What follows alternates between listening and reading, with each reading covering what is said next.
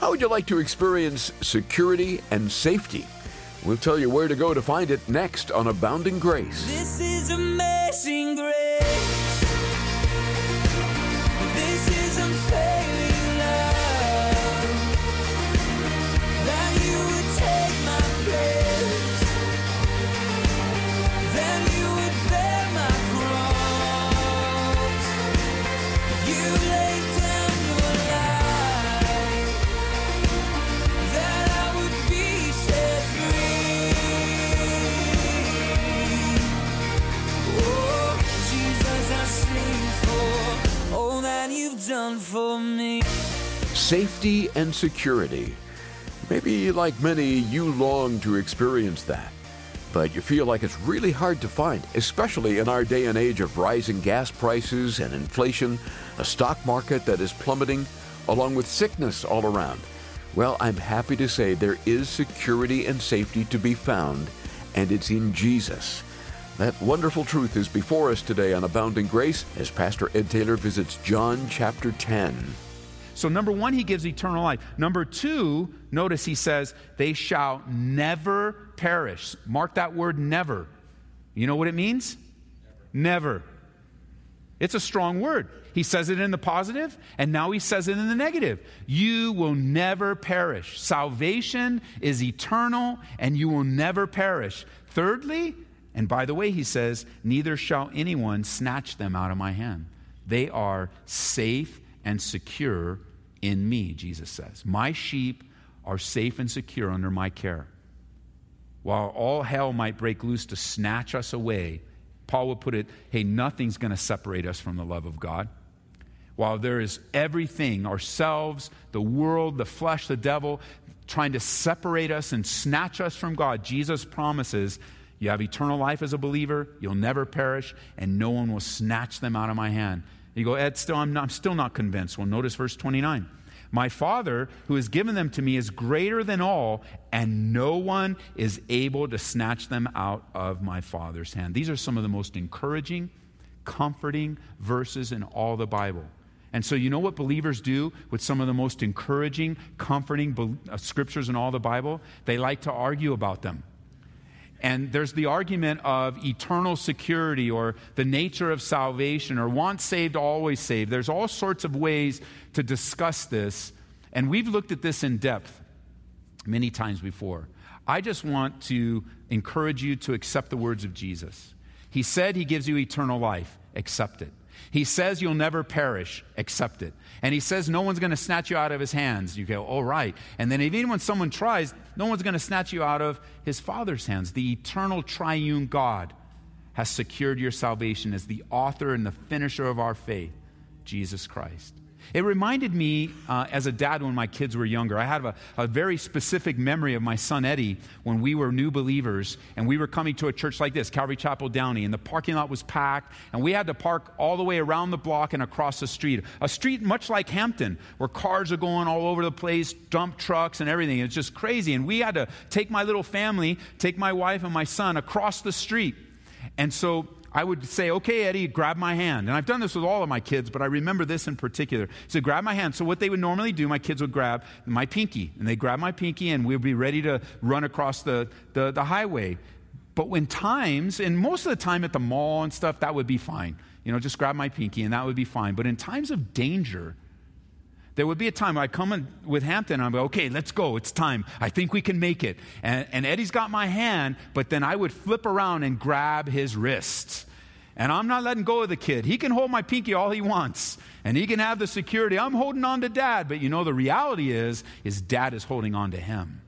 And that's true for you and me when it comes to our relationship with the Lord.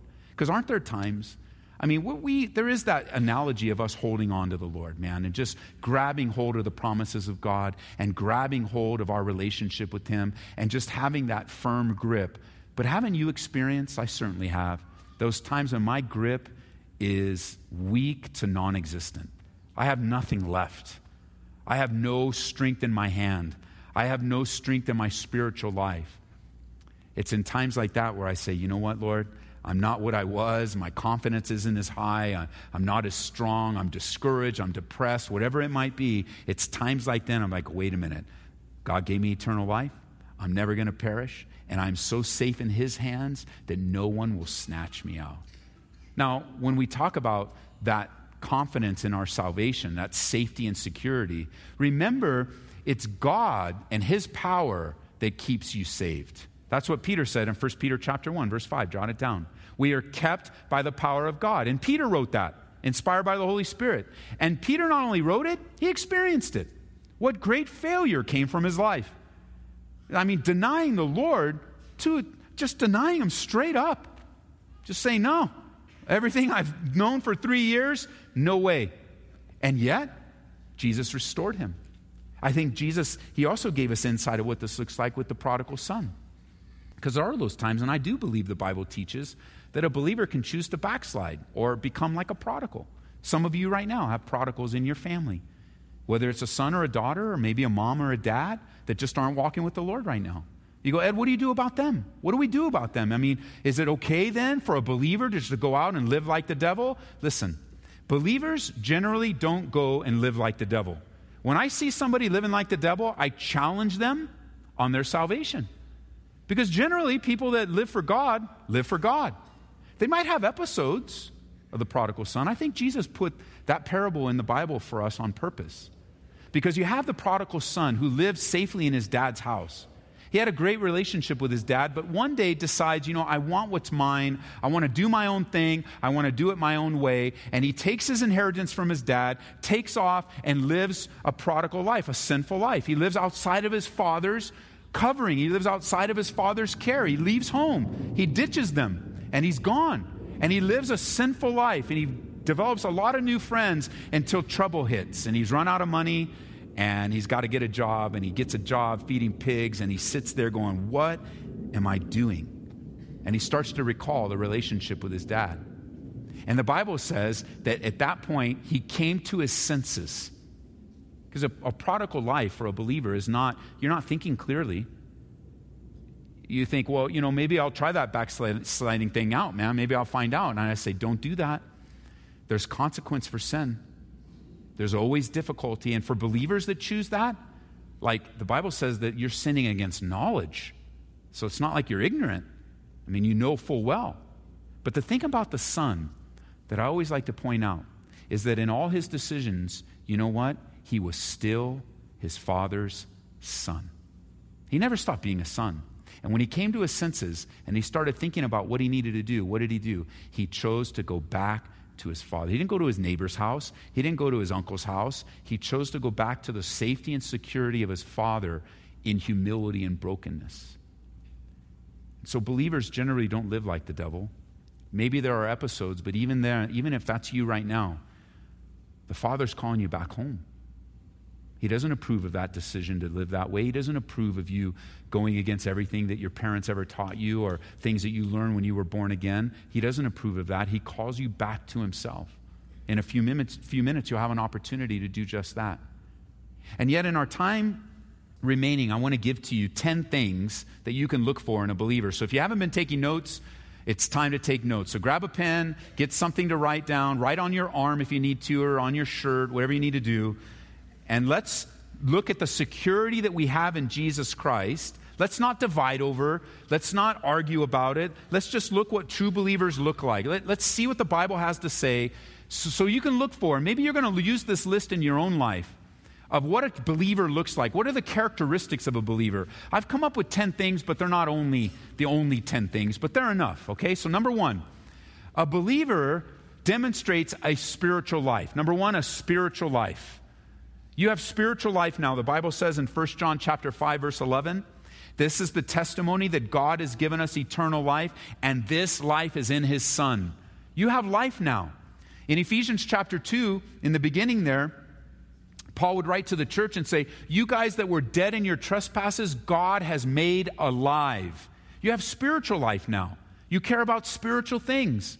Your God is revealing to you spiritual things. You're awake, you're alive, you're alert to all that God is doing in the world today.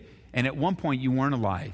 You were alive physically, but you weren't alive spiritually. Believers care about spiritual things. Secondly, you have a sensitivity to the Holy Spirit. I mean, think about it. There's probably a time in your life where you didn't even care about the Holy Spirit. But now as a believer, not only do you have spiritual life, but it makes sense, doesn't it, that you are sensitive to the Holy Spirit, sensitive to His leading, sensitive to His guiding, sensitive to His conviction, sensitive. You no longer rely upon your conscience, you rely upon the indwelling work of the Holy Spirit in your life, which is far greater than any of our consciences. And He's the one that deals and lives the life of Jesus in and through our lives. Jot it down, 1 Corinthians chapter 12, verse 3. Therefore, I make known to you that no one speaking by the Spirit of God calls Jesus accursed, and no one can say that Jesus is Lord except by the Holy Spirit. So just like when Jesus convicted you of sin and you were born again, that sensitivity has only grown more as you continue to walk and live with Him. You see things now. You understand the Bible. You're like, wow, I get that. I understand what He means. I understand what He means, and I understand what He means for my life. True believers have a sensitivity to the Holy Spirit. Thirdly, believers have a desire for fellowship. Believers have a desire for fellowship. In 1 John chapter 1, verse 3, it says, "That which we have seen and heard we declare to you, that you also may have fellowship with us. And truly our fellowship is with the Father and with His Son, Jesus Christ." The word in the Greek is koinonia, and it literally means to share in common. The early church in Acts chapter 2, verse 42, they continued steadfastly in the apostles' doctrine. They were studying the Word of God, in prayer, in the breaking of bread, and also in fellowship. Think about this. You have a desire to be with other believers.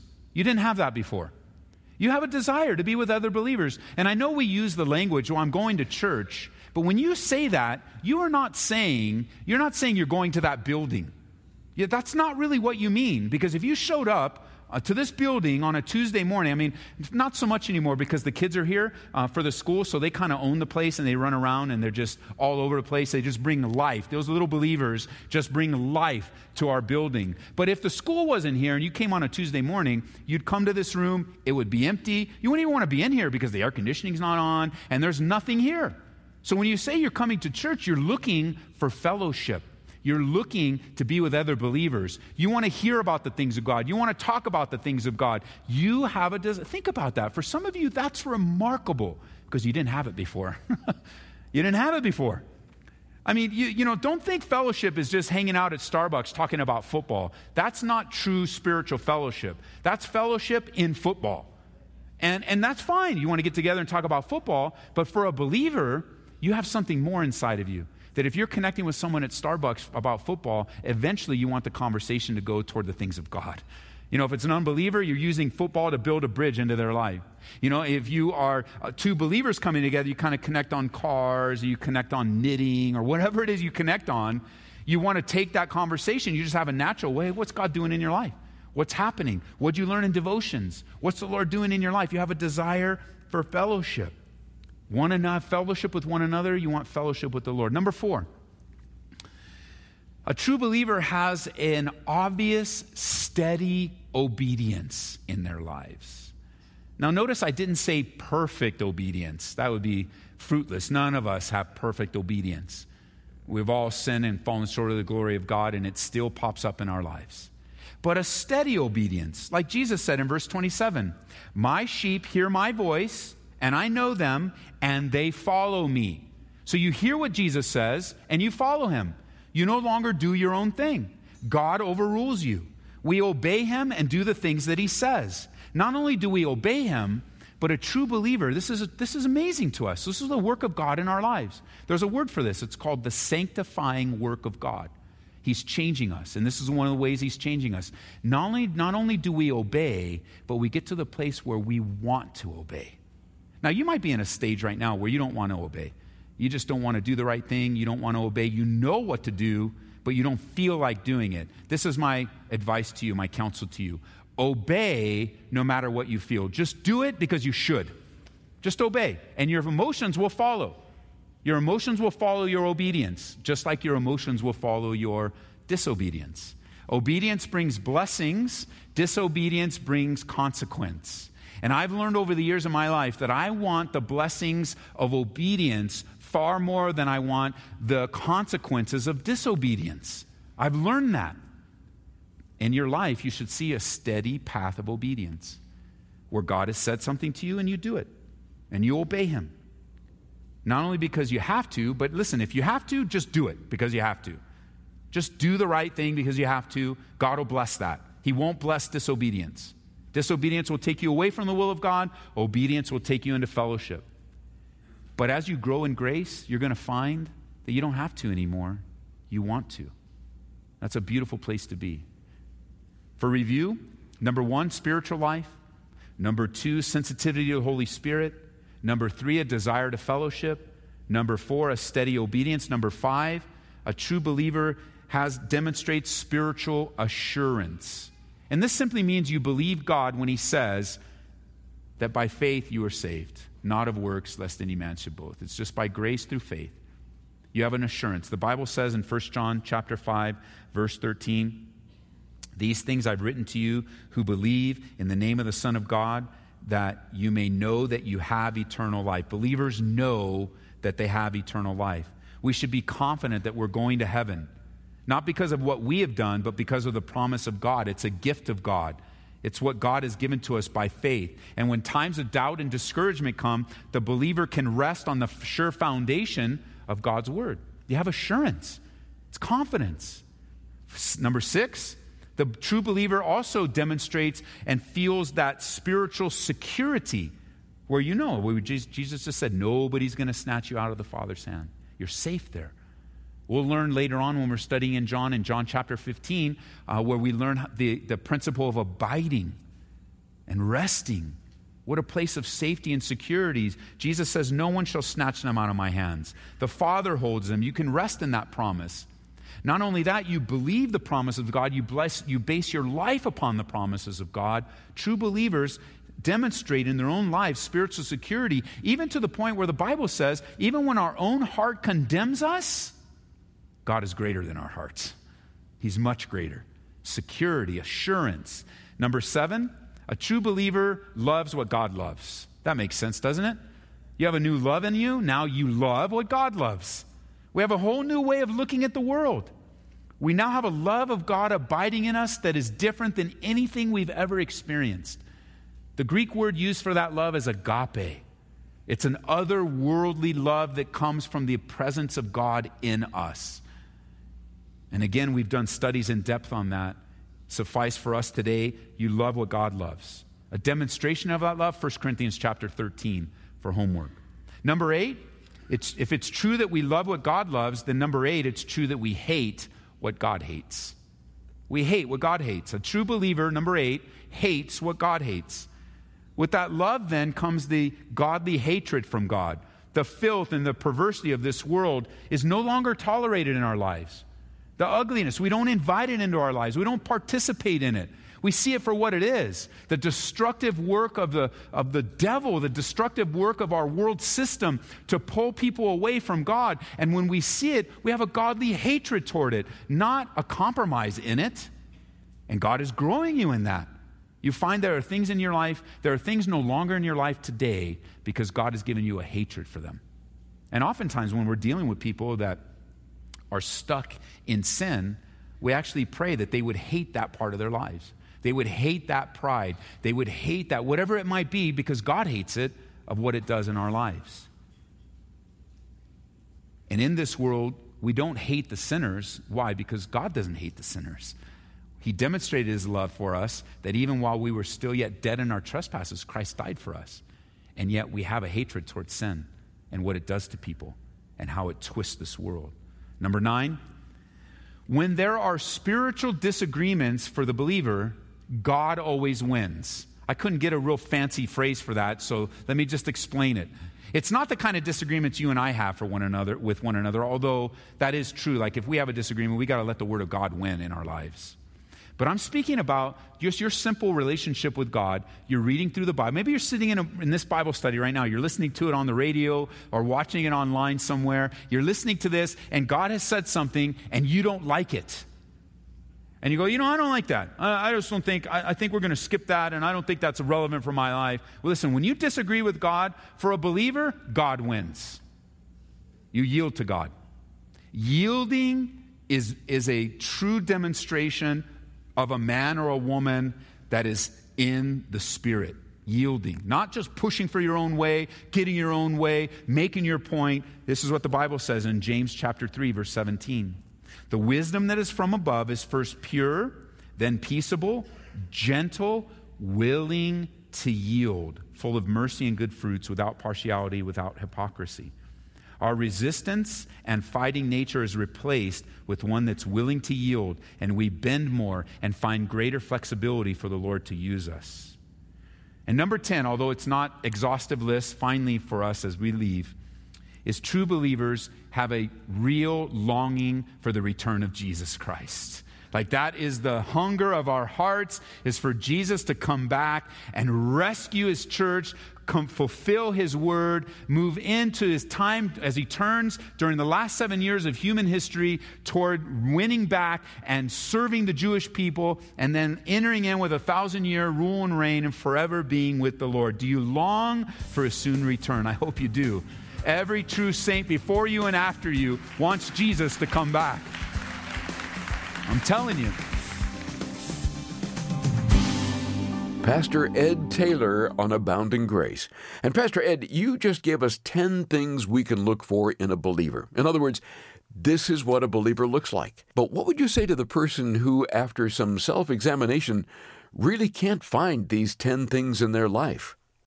Well, if there is a true examination, Larry, that you can't find any of these 10 things in your life, then let's step into a relationship with Jesus right now. That the fact that you may not see any of these or experience any of these is a real revelation of your distance from God, and that distance has been created by sin. I know sin is not a popular word today, but it is an important word, and it should be much more popular than it is. The Bible says that our sins have separated us from God, that the wages of sin is death, but the gift of God is eternal life through Christ Jesus our Lord. Sin, if you substitute for the word sin mistakes, I made a mistake here, I made a mistake there, I've gone through. Sin is a mistake against a high and holy God. Like it is an action that is contrary to God's will, your creator, the one who loved you and sent his son Jesus Christ to die for you.